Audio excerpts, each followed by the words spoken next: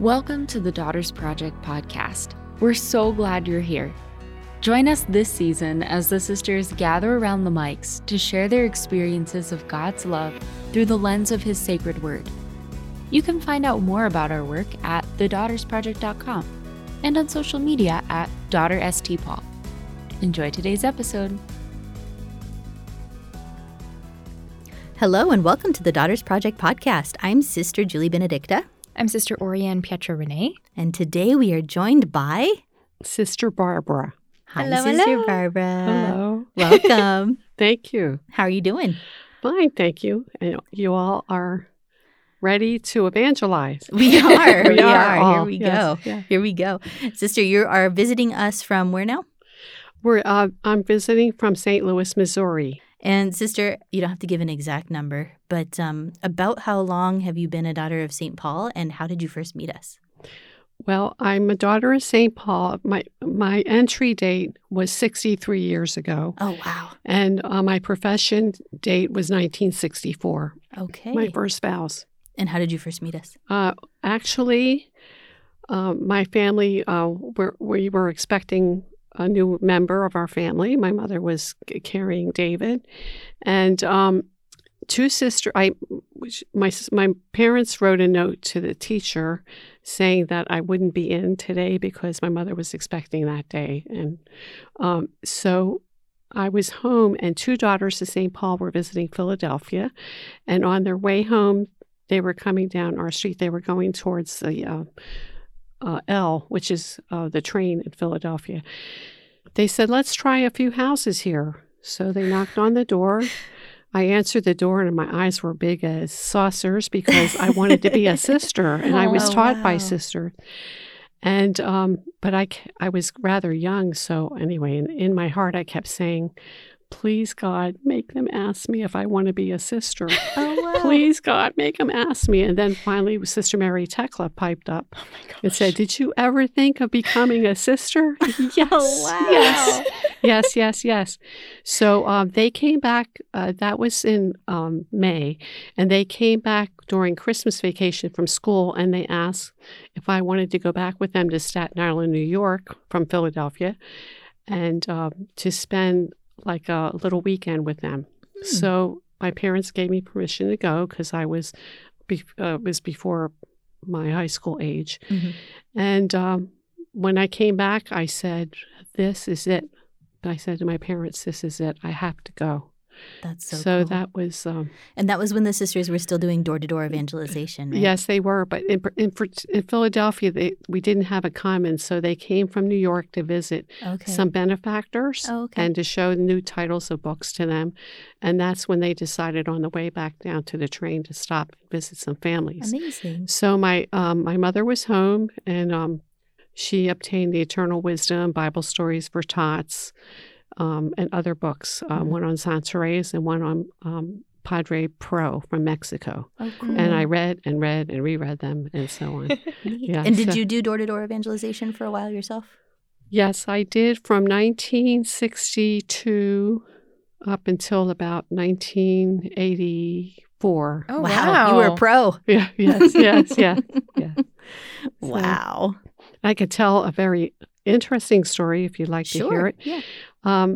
There was a gentleman, I'll never forget this story. The sisters were at the doorstep of a house, and they rang the doorbell, and then a lady came to the door she was like white as a ghost, and she said, who are you? And we said, oh, they're daughters of St. Paul, and so on. And we're visiting with our publications. And she said, well, the doorbell has not rung for 38 years. Oh, my goodness. And come to find out that her father had not been to confession for a very, very, very long time. Wow. So the sisters were able to put the gentleman and the daughter in touch with the priest who could administer the sacrament of reconciliation. Wow. So anyway. That's amazing. Yeah. So there were many stories like that. We would find out that a person passed away and we had just visited them and got them in contact with the church. So that's amazing. very beautiful conversion stories and young people coming back to church, etc. Wow. Very cool. So, Sister, what is the Bible passage that you've picked for us to pray with today? I picked Jesus visits Martha and Mary. All right. That's from the Gospel of Luke. Of Luke, right. Okay. Would you mind reading that for us? I don't mind at all. As Jesus and his disciples went on their way, he came to a village where a woman named Martha welcomed him in her home. She had a sister named Mary who sat down at the feet of the Lord and listened to his teaching. Martha was upset over all the work she had to do, so she came and said, "Lord, don't you care that my sister has left me to do all the work by myself? Tell her to come and help me." The Lord answered her, "Martha, Martha, you are worried and troubled over so many things, but just one is needed. Mary has chosen the right thing, and it will not be taken away from her." So what drew you to this passage? What made you want to share with it? Well, I'm the oldest of a large family, and sometimes I see the Martha in me, and other times I would go upstairs in front of the Sacred Heart picture and tell Jesus I wanted to spread the gospel to the whole world. And in some way or form, and I said, I don't think I could teach in school, and I don't know if I could nurse, but could you find some way that I can help thousands of people? And I used to stop in church on the way home from school and say the same prayer over and over again. I think he got tired of hearing me. When the sisters came, Sister Mary Tekla, one of them, and Sister Adelaide, who has since passed away, said those words. Oh, wow. We don't teach in schools directly, but we teach through our books. We don't work in hospitals, but we help those who are ill to come back to the Lord, ill in the sense of spiritual and also physically, because when we pray, it actually helps our health too. Sure. So, and then the rest is history. They came back to Philadelphia on another trip, and then another trip, and then within 1 year, I entered the order. Wow. Yeah, 1959. Amazing. So this really has a reflection in your own life, this passage. Yes. So there's the Martha in me because I had my little regimen on Saturday. I'd get up, have my breakfast, and then start cleaning the living room and the dining room and the kitchen. My mother would say, like, wow, whatever's motivating you. Oh, she didn't even ask. You Keep just did it up. I just did it. Yes, I was like a little child. Yes. And then on the way home from school, I would stop in church and pray. And there was a family next door that they had an elderly uncle that lived with them, and he used to go up to church to pray. So I would follow him. It was just a block away, and we would go all the way up to the altar rail, and he would pray the Angelus, which when I wasn't in school, I would forget the answer to the prayer. So he would say, "The angel of the Lord declared unto Mary," and I was like, he was a little deaf, so, and then he'd say, "Behold the handmaid of the Lord," So, but anyway, the Lord accepted my lack of memory from school. And then I would spell out to Jesus what kind of mission I would like to have in life. So there was the part of me that wanted to be a contemplative and the other part that wanted to be active in spreading God's word. Okay, what I love about that, though, is that you are standing there telling Jesus what job you want him to give you, which is like, it just sounds like such a thing that Martha of Bethany would do. Like, just the way that she would run up. Like, we had an episode not too long ago with Sister Chelsea Bethany, and talking about the family at Bethany and just about how Martha just really being willing to put herself completely in front of the Lord and just vulnerably and frankly tell him exactly what she's thinking. Yes. Yeah. Yes. So there's also like the element of complaining.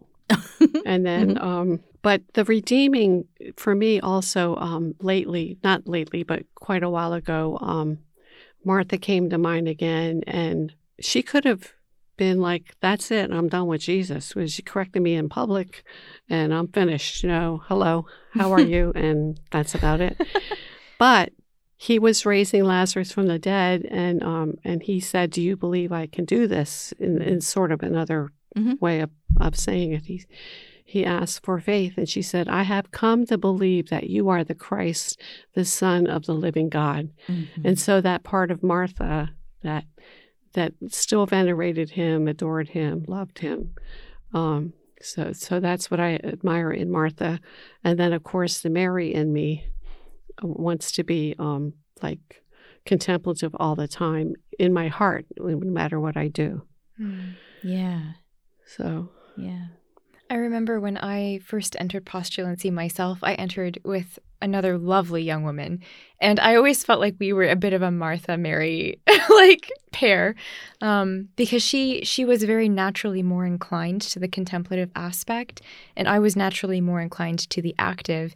And it was so helpful for us to be together to kind of challenge one another on both, and to help each other grow in both was so helpful, because in all of our lives, most of us tend one way or another naturally, and to have people in our lives who can help balance us out, because all of us need some aspect of contemplation, right? Like that's how we get to know the Lord, sitting before him, looking upon his face, talking to him, letting him talk to us. And over in the Old Testament, it talks about that act of contemplation, like contemplating the Lord as something that brings delight and knowing. But on the other hand, if we never do anything with that, if we never let it change us, if we never let it affect how we reach out to others, whether it's people in our own circle or people beyond, then it hasn't borne fruit. It's dead, And it's so cool to see with these two sisters how Jesus brings that out in Martha, because she is the one who complains. And I think it's hilarious how we always just assume she's the oldest, because technically speaking, we don't know, but we just know that she must be. Right. Yeah. Yeah, and it's true. Any integrated life really requires both parts. And I have to say, I cringe every time this gospel comes up, and almost, I would say 9 times out of 10, the homily ends up being something about how we need to imitate Mary and not Martha, and Martha needed to chill out, and Martha was wrong, and blah, blah, blah. But that's not what Jesus said at all. He didn't say, Martha, you're doing something wrong. He said, Mary has chosen the better part, not the only good part. Mm-hmm. And right. I came across a passage from Pope St. Gregory the Great, who said, Martha's care is not blamed, but Mary is praised. For great are the rewards of an active life, but those from the contemplative are even better. Hence Mary's part, it is said, will never be taken away from her. For the works of an active life pass away with the body, but the joys of the contemplative life begin to increase from the end. So his point is Mary's doing the thing we will be doing in heaven. So that's going to last forever. Martha's taking care of the body that will eventually be in the grave, right? Mm-hmm. And so that thing's not going to last forever. So naturally, one is better than the other.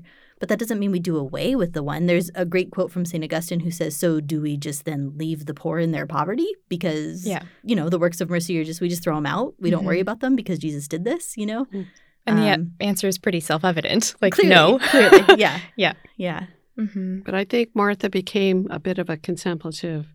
Oh, absolutely. After a while, because she heard Jesus' voice. Absolutely. She loved him. She attested to his divinity, the Son of the living God. Mm-hmm.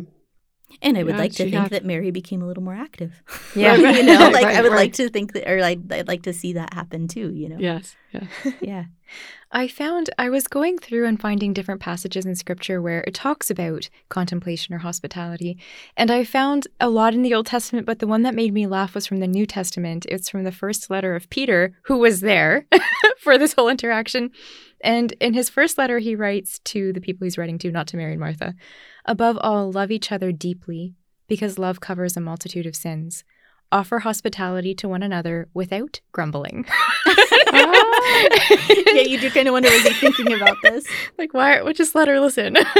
But I always really appreciated that, because I think it shows, because as you brought out, Sister Barbara, that was a public correction. Mm-hmm. And that is a little bit humiliating. That can sting. And the fact that Martha took it in stride really does speak to her humility in that moment. And it also speaks, I think, to Mary's humility, because she was automatically put in an awkward situation when her sister interrupted Jesus' teaching to complain about what she was doing in front of everybody. So I think it's a really beautiful moment of healing for both of the sisters, and a really beautiful teaching moment for all of the men who were present, who were expected to be sitting there listening.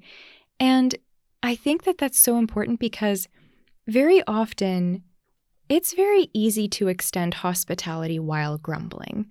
I think we can all take a step back and think of either our own lives or as children watching what our parents did or what our parish did. It's very rare that you would host someone that you didn't know well or weren't very comfortable with, or even your own family, and when they leave, you don't complain about something that happened or something they did or something you wish would have been different or what you did wrong with the food, or like something always goes wrong and you complain about it. But I love that Peter kind of pulls out this, like, what is our focus on here in our hospitality? He's kind of calling in the verse above, like, let the focus be on love. And love comes from that contemplative gaze, from that knowing. So even when we're with one another, the way that we extend the hospitality of Christ to others does involve an element of being able to listen to them and to let them speak to you and looking upon their face, you know, and getting to know them. And in doing that, in that contemplation of the other, we allow ourselves to see Christ in them, and we allow them, God willing, to see Christ through us. Right? Like through our listening, the way he listens to us. Kind of like you were saying, like he listened to the repetition of that prayer you said over and over and over again with love, you know? Right. Yeah. And the other redeeming quality of Martha in this particular situation is when she went out to meet Jesus, who was coming to cure Lazarus. And Mary wasn't there yet. So she went all the way back to Mary and said, the master is here and is asking for you. And then she went back to Jesus again. Mm-hmm. So there was no rift between the sisters. They They accepted each other's weaknesses and strengths. The relationship stayed intact for sure. Yeah. Right. It's actually also a really beautiful lesson in correction that it's okay to be corrected. It's okay to be corrected by Jesus. It's okay to be corrected by our loved ones or our friends. And really, especially when that correction is coming out of a place of love, even if it's frustrated, half thought through love, which is kind of what Martha's coming at it from. That's how we grow with one another too, right? Like, yeah.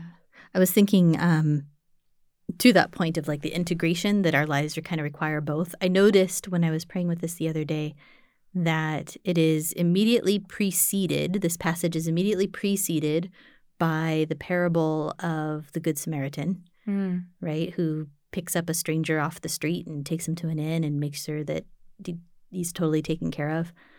And then it's immediately followed by Lord, teach us to pray and the giving of the Lord's Prayer.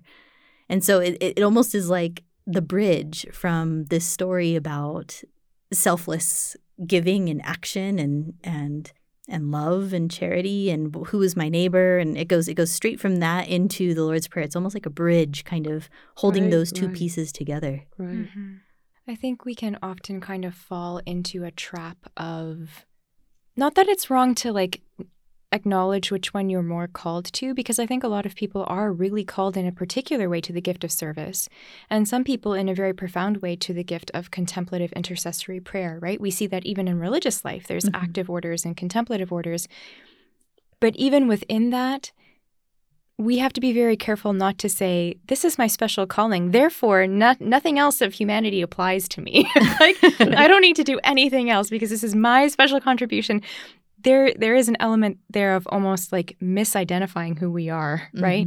And it's so beautiful to be able to see if you have a gift towards one way or the other, to celebrate it and to understand that everything else around it is actually informing that gift. It's not taking away from it. So the people who really are called to service, like I remember one of the deacons in my parish who was so active doing so much outreach that's so essential. the times I see him in quiet prayer, like he's deep in there because that is the food that's going to nourish his service. And likewise, the people who really are called to contemplative intercessory prayer, like I think of Saint Therese, who you mentioned, like she let that change how she interacted with the people around her. And that was the reason that people could understand what she was contemplating, how it was changing her. And it was because of those actions that people could follow her. Like they understood where this was coming from and where it was going. So I think it's really important to be able to share the fruit and the food, like the root of everything that we're doing, regardless of which element we're more called to. Mm-hmm. I think another example that I think of as you're talking about even Therese and some of these other examples, like Mother Teresa, you know, the way that she would describe seeing the face of Christ and seeing his thirst in the person that she was serving, you know, like that's a mystical experience. That comes from a deep contemplation that makes her able to recognize the face of the Lord when he appears to her in those places and in those ways.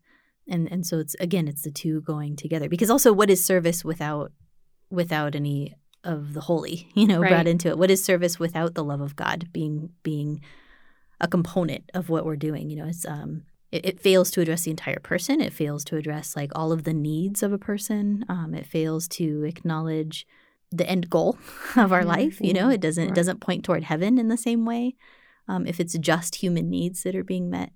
So it's really beautiful to see that we feel something different, you know, and like even in that example, like people all over the world could feel something different in the way that she did, exactly what so many other charities were doing in some ways, but through the eyes of faith and with the face of Jesus really strongly represented, both to herself and to the people that she's serving. I actually think, too, in a way, this passage really pulls in the idea of communion with one another and kind of almost challenges our idea of it. And I think it's really beautiful to see how Martha was giving of herself in that moment, because coming from a Middle Eastern family myself, it is no joke when people come over to your house. It's not like you lay out chips and everything's good. Like, no way. Like, she was cleaning before that happened. She will be cleaning after that happened. She put on the whole spread. Like, otherwise it would not be acceptable. And people would be like, what the heck? Like, they don't want to see her, right? But knowing that if she knew that they were coming ahead of time, if she had any previous warning, she would have been doing those preparations. And if she didn't have previous warning, she was frantically trying to do them as they were there. All of that energy she's pouring in so that they can be attentive to the Lord, but they're helping her to be attentive too. And it's that balance we have with one another that really helps us to kind of commune with the Lord. And at the same time, when we're in communion with the Lord, we love who he loves, right? Like the closer we get to his heart, the more we care about him, the more we care about the people he loves. So it's really not possible to truly have a deepening relationship with the Lord and getting to know him more and more and not care more about other people. Because that would be like Sister Barbara. Like that would be like me becoming a sister and being like, yeah, but I don't care about your family. Like, don't tell me about your family. Like, that would not be indicative of a sisterly relationship or of a growing relationship. But something that I've always found really moving amongst the Daughters of St. Paul is our family members really are kind of adopted by one another. And, you know, we may not click with people's families, but we care about them and we're interceding for them. And that is an aspect of communion, you know, coming to fulfillment in a small way on the earth, which is so powerful. I think about it from the other side too. For some reason, the image is coming to me of some of my very favorite moments when I was young, when I was a child, was family gatherings for like major holidays, but not like the full day, not the full gathering, not the whole whatever. It was just like the last hour or two was my favorite thing, because our family and all of my mom's sisters and their kids and just so all the cousins and just there would be a bunch of people over at Grandma's house. And it was, you know, the big spread and the big whatever and all the planning and all the games and all the whatever. And it was fun and it was crazy and it was just like a bunch of people in a pretty small space just being loud and goofy and whatever. But then the very end of the day, when everyone's eaten, all the games are played, things are kind of cleaned up, and we would all just kind of be sitting in the living room and ready to, I don't know, watch a movie together or just talking or just something very simple. And I always remember the sound of the dishwasher running in the kitchen, and I remember it just being super cozy having everybody in the room together. And one thing that I remember is being like anxious for whoever was like still kind of, usually it was grandma, just still kind of piddling around in the kitchen taking care of little things. Yeah. I just wanted her to come be with us. Mm-hmm. Like I just wanted her to come join us and be in the room and have us all in one room together. And I don't know why that's exactly coming to me right at this moment, except for just that sense of communion too, where when it's time to put the hospitality down and just be with each other. Yeah. Because you know that later in the day, Martha had time to also sit at the feet of Jesus. And she obviously heard him well enough to be able to say later, you know, that she knew who he was and that he was the life and that he could do, you know, whatever he asked the Father would do. So she clearly heard enough of what he had to say. She clearly sat at his feet long enough to get there. And so also to not let things become a distraction and to really allow that communion too of just calm being together, you know, to be I don't know what I'm trying to say, to be like something that to be present. Yeah, to be present, but to allow it to become a priority. Mm-hmm. I still have to learn that. There's a lot of Martha still in me. Where it's like, you know, actually that last dish that needs to be scrubbed, it's okay if it soaks overnight. Or it's okay, you know, like sometimes it's okay to just let that be so that we can be with the people. And the other thing that impressed me was that Mary sat at the Lord's feet and listened to his teaching. And in the Old Testament, in the Psalms, it's those who listen hear his voice. Mm-hmm. And sometimes I know personally I overtake the Lord in conversation. I do all the talking, but I think he's saying, whoa, would you like to just want to know what I have to say? Yeah. You know, something. Yeah. So, I really feel Jesus is calling Martha and Mary. Mary, who's listening already, and Martha to listen and Mary to help. You know, so... But our spirituality in Pauline family is both contemplative and active. The founder sort of blended the two in our rules and everything. So yeah, he would use the phrase "contemplatives in action." In action, right. You're right. Yeah.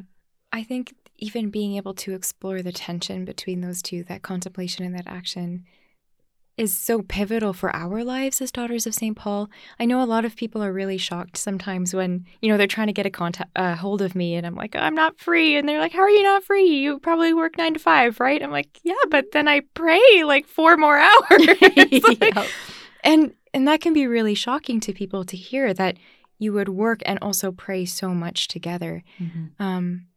But it really is, those two things coming together is where the fruit comes from. And it's also what really deepens profoundly and pushes us deeper, even when we might not be pushing ourselves, into a radical reliance on the Lord and into a real capacity for bringing people to him almost unashamedly, you know, to be able to bring people to him in trust. And that's been really moving for me to see kind of unfold in the people around me as I've grown in my own vocation. But also, it's been really moving for me to see in my own friends as they mature in their lives, that finding that balance in themselves has been so cool. And watching them learn to listen to the Lord's voice and recognize it, I get chills when I talk about it. Like, it's kind of like when your kid realizes like some like, you know, foundational concept for the first time and you're like, wow, he understands future. Like, you know, like when you play peekaboo and the kid finally realizes, no, you're still there, but you're still there. Like, it's actually a really amazing moment, even though the game gets wrecked. but it's kind of like that. Like, watching someone grow into that is one of the most humbling experiences. And knowing that finally they've learned what he sounds like, not to say that they won't question it at some point in the future, but what he sounds like, how to listen, like you're saying, like pulling out that element of listening and being able to come to that core. One of the most important prayers in the Jewish faith was the Shema, like, which is a prayer about listening.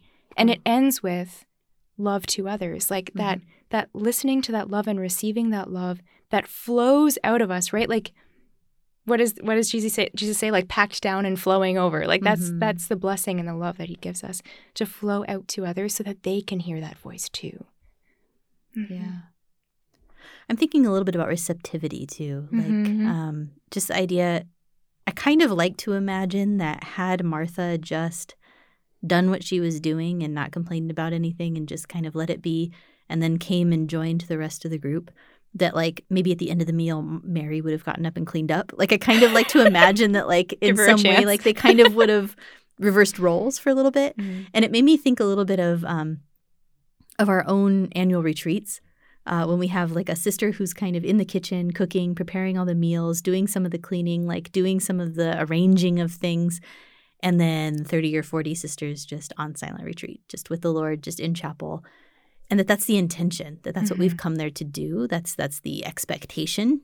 And the sister in kitchen will also have her time on retreat. Yeah. And some of us who are on retreat will be helping in kitchen later. You know, it's just it's like being able to provide that space for each other to have the time at the feet of the Lord and to be receiving what he has to offer, not only what he has to offer us in our contemplation, but also what he has to offer to us through those around us.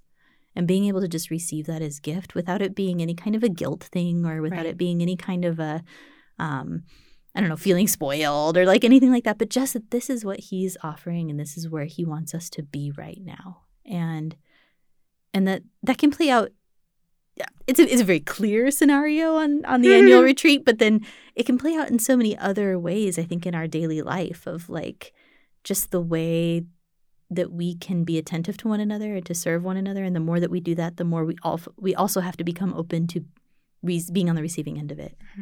And I think that can be just as hard as for some people, the hard part is to get up and do the thing. And for others, the hard part is to not get up and do the thing. That's something that I always did wonder. Like, was Mary drawn there out of curiosity, or did she recognize her own need, you know?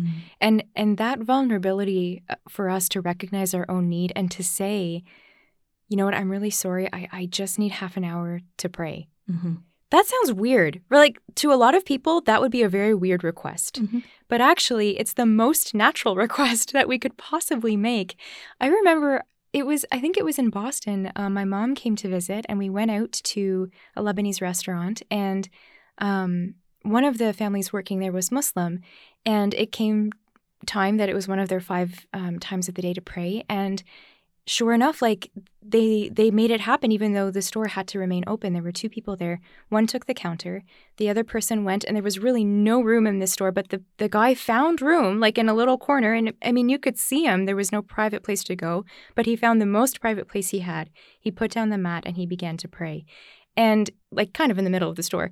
And I was very impressed by that, because I was like, you know what? I wish everyone had the freedom to recognize that I need to pray right now, you know, and to be unashamed to request a moment to step away, or to be unashamed at least interiorly, because obviously there's moments where you can't just announce to the world that you need to pray, but at least interiorly to step back and pray within you. Like if we had less shame around that, or less feelings of guilt as though we should be doing something else, or as though this is a weird thing that only we're experiencing and it's not normal, that could not be further from the truth. It is our primary call, our first call.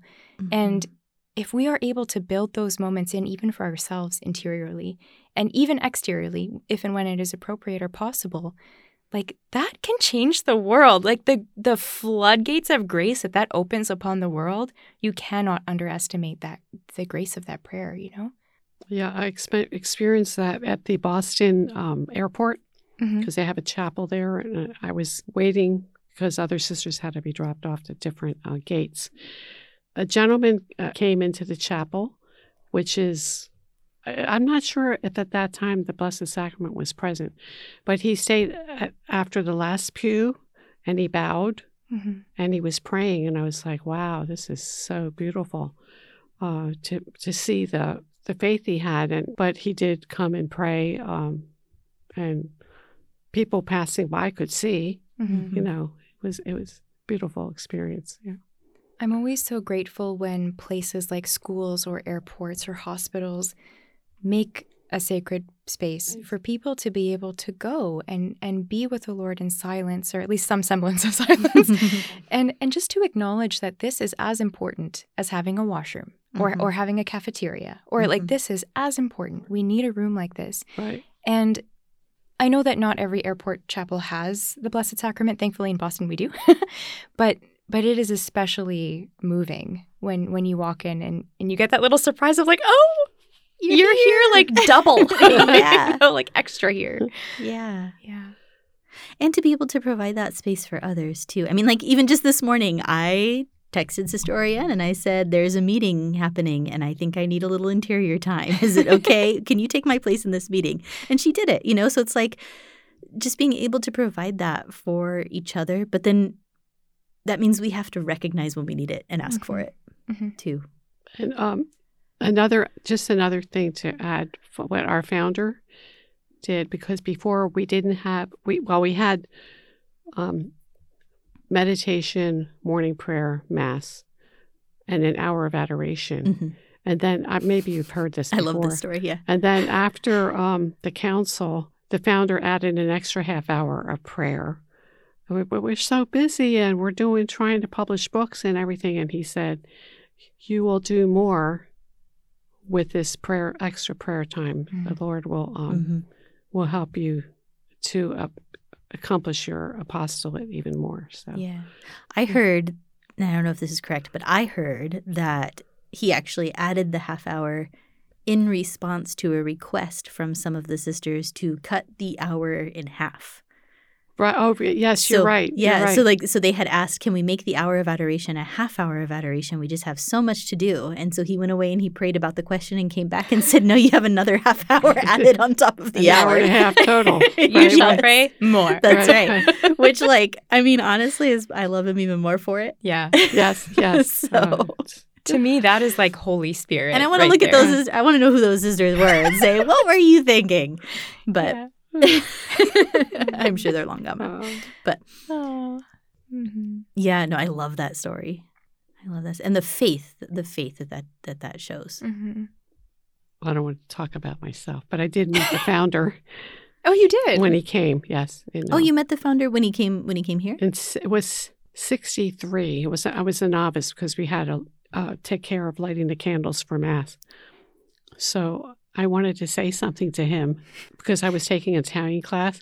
So I was walking with the candle extinguisher in my hand, and I was going very slowly because I wanted to meet him when he came out of the sacristy through the sanctuary. So I'm going, wah, wah, wah, walking very slowly. And Mother Paula was like, quick, quick, quick.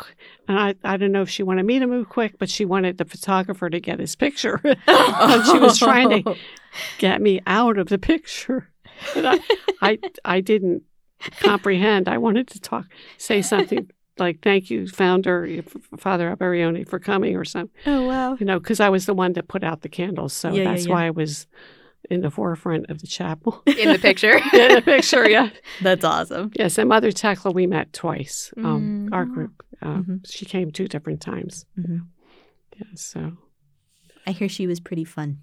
Yes. Yeah, she had a little, like an evening with us, and had different little, I don't want to say jokes, but little quips from her hometown in northern Italy that had like little meanings for them or for those who hear the story. And they were like, brought humor to the group. Yeah. I heard she was a little bit of a prankster too. Yeah. Yes. Yeah. Yes. So, I love it. Yep. These are our roots. Yes. Pranks. Well, she pulled one on me after she died because I was at the folding machine in our bindery, and somebody came in the bindery and said, Mother Tekla just passed away, and I turned really quickly, and my veil got caught in the folding machine. Oh no! Oh, shoot. So I couldn't reach the switch because it was behind me where the veil was stuck in the rollers. So another sister from the printing machine saw me. She couldn't understand my posture because I was sort of looking up at the ceiling and waving at her. And then she finally realized I was stuck in a position. Oh, so dear. she came and turned off the machine and then got me out of the rollers. Oh no! Was your veil folded? It looked a little bit of like an accordion. Yeah. Because this is the machine that would have been folding the paper for the books, right? Yeah. Right. Yeah. Oh, funny. So, well, should we each go around and share our biggest takeaway from the conversation? Something we might be going away to pray with a little bit. For me, this kind of came out of, like you said, Sister Benedicta, remembering what it was like to have people over at my house and like the flurry and terror of it all, and the peaceful moments after. And I guess just reflecting on that and realizing, as we were talking about, the need to acknowledge my own need for quiet and prayer in those flurried moments, I just really feel invited to kind of step back and look at my own life as it is right now and to find those moments that are flurried beyond reasonability, perhaps, where the Lord really is inviting me to take a step back for a little bit more listening and a little bit more prayer. Yeah, for me, go ahead. Okay. Okay, sorry.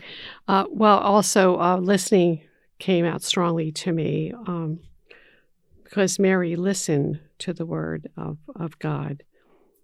And Martha did a lot of speaking, but she did reflect afterwards. Martha did, because she proclaimed him the Son of God, the Son of the living God.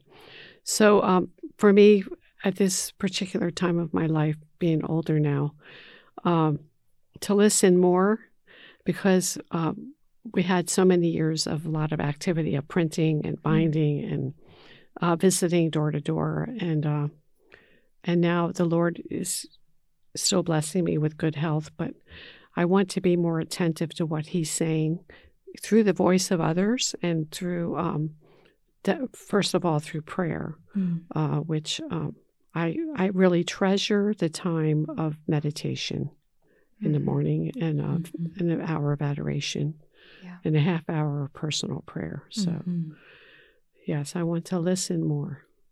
Yeah, mine's very similar and kind of colored a little bit by what you were saying, Sister Oriane, of just how it is the most natural thing for us to be in prayer, and even like that quote that I found from Gregory the Great, just like how the one thing for Mary, the better part for Mary was, it's the one thing because God is one, and it's the one thing because like he says, Martha is concerned about many things, and we are in this life, but the natural thing is to be concerned about the one thing. And so just kind of as I'm reflecting with that and thinking more about this need for kind of the receptivity and to just be in silence a little bit, I think I will be looking a little bit more too at my own routine, my own schedule, my own day, and seeing where things might be a little bit out of whack and where maybe I need to kind of adjust and provide a little bit more space, whether it's just, not turning the radio on in the car, or, whatever it needs to be, to just kind of give myself that little bit of extra time in that natural state of just focus on the one thing. There's a chapter in The Imitation of Christ. I can't remember if it's in part 3 of the book or part 4, but it says only Jesus. Only Jesus, and it's about intimacy with our Lord to have. So that just came to mind when you were speaking. I'll go check it out. Check it out. Yeah, only Jesus. So for our closing prayer, we thought we would pray the invocations to Jesus Master, which is just kind of a litany of invocations to Jesus, who is our Master, Way, Truth, and Life, written by our founder, Blessed James Alberione. So Sister Barbara can lead it, and Sister Oriana and I will respond. Jesus Master, sanctify my mind and increase my faith. Jesus, teaching in the church, draw everyone to your school. Jesus Master, deliver me from error, from vain thoughts, and from eternal darkness. O Jesus, way between the Father and us, I offer you all and await all from you.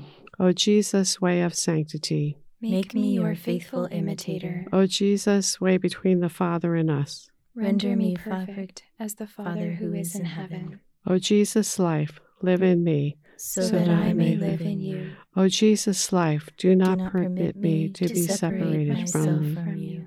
O Jesus, life, grant that I may live eternally in the joy of your love. O Jesus, truth, may I be light for the world. O Jesus, way, may I be example and model for souls. O Jesus, life, may my presence bring grace and consolation everywhere. Jesus Master, Way, Truth, and Life, have mercy on us. Mary, Queen of Apostles, pray for us. Saint Paul the Apostle, pray for us. From all sin, deliver us, O Lord. Thank you so much for joining us, Sister Barbara. Oh, it was really lovely to have you. Thank you for inviting me. God bless you. God bless you. And God bless you, everybody who's listening. You'll hear from us again in 2 weeks. Bye. Bye. God bless you. Thank you so much for listening.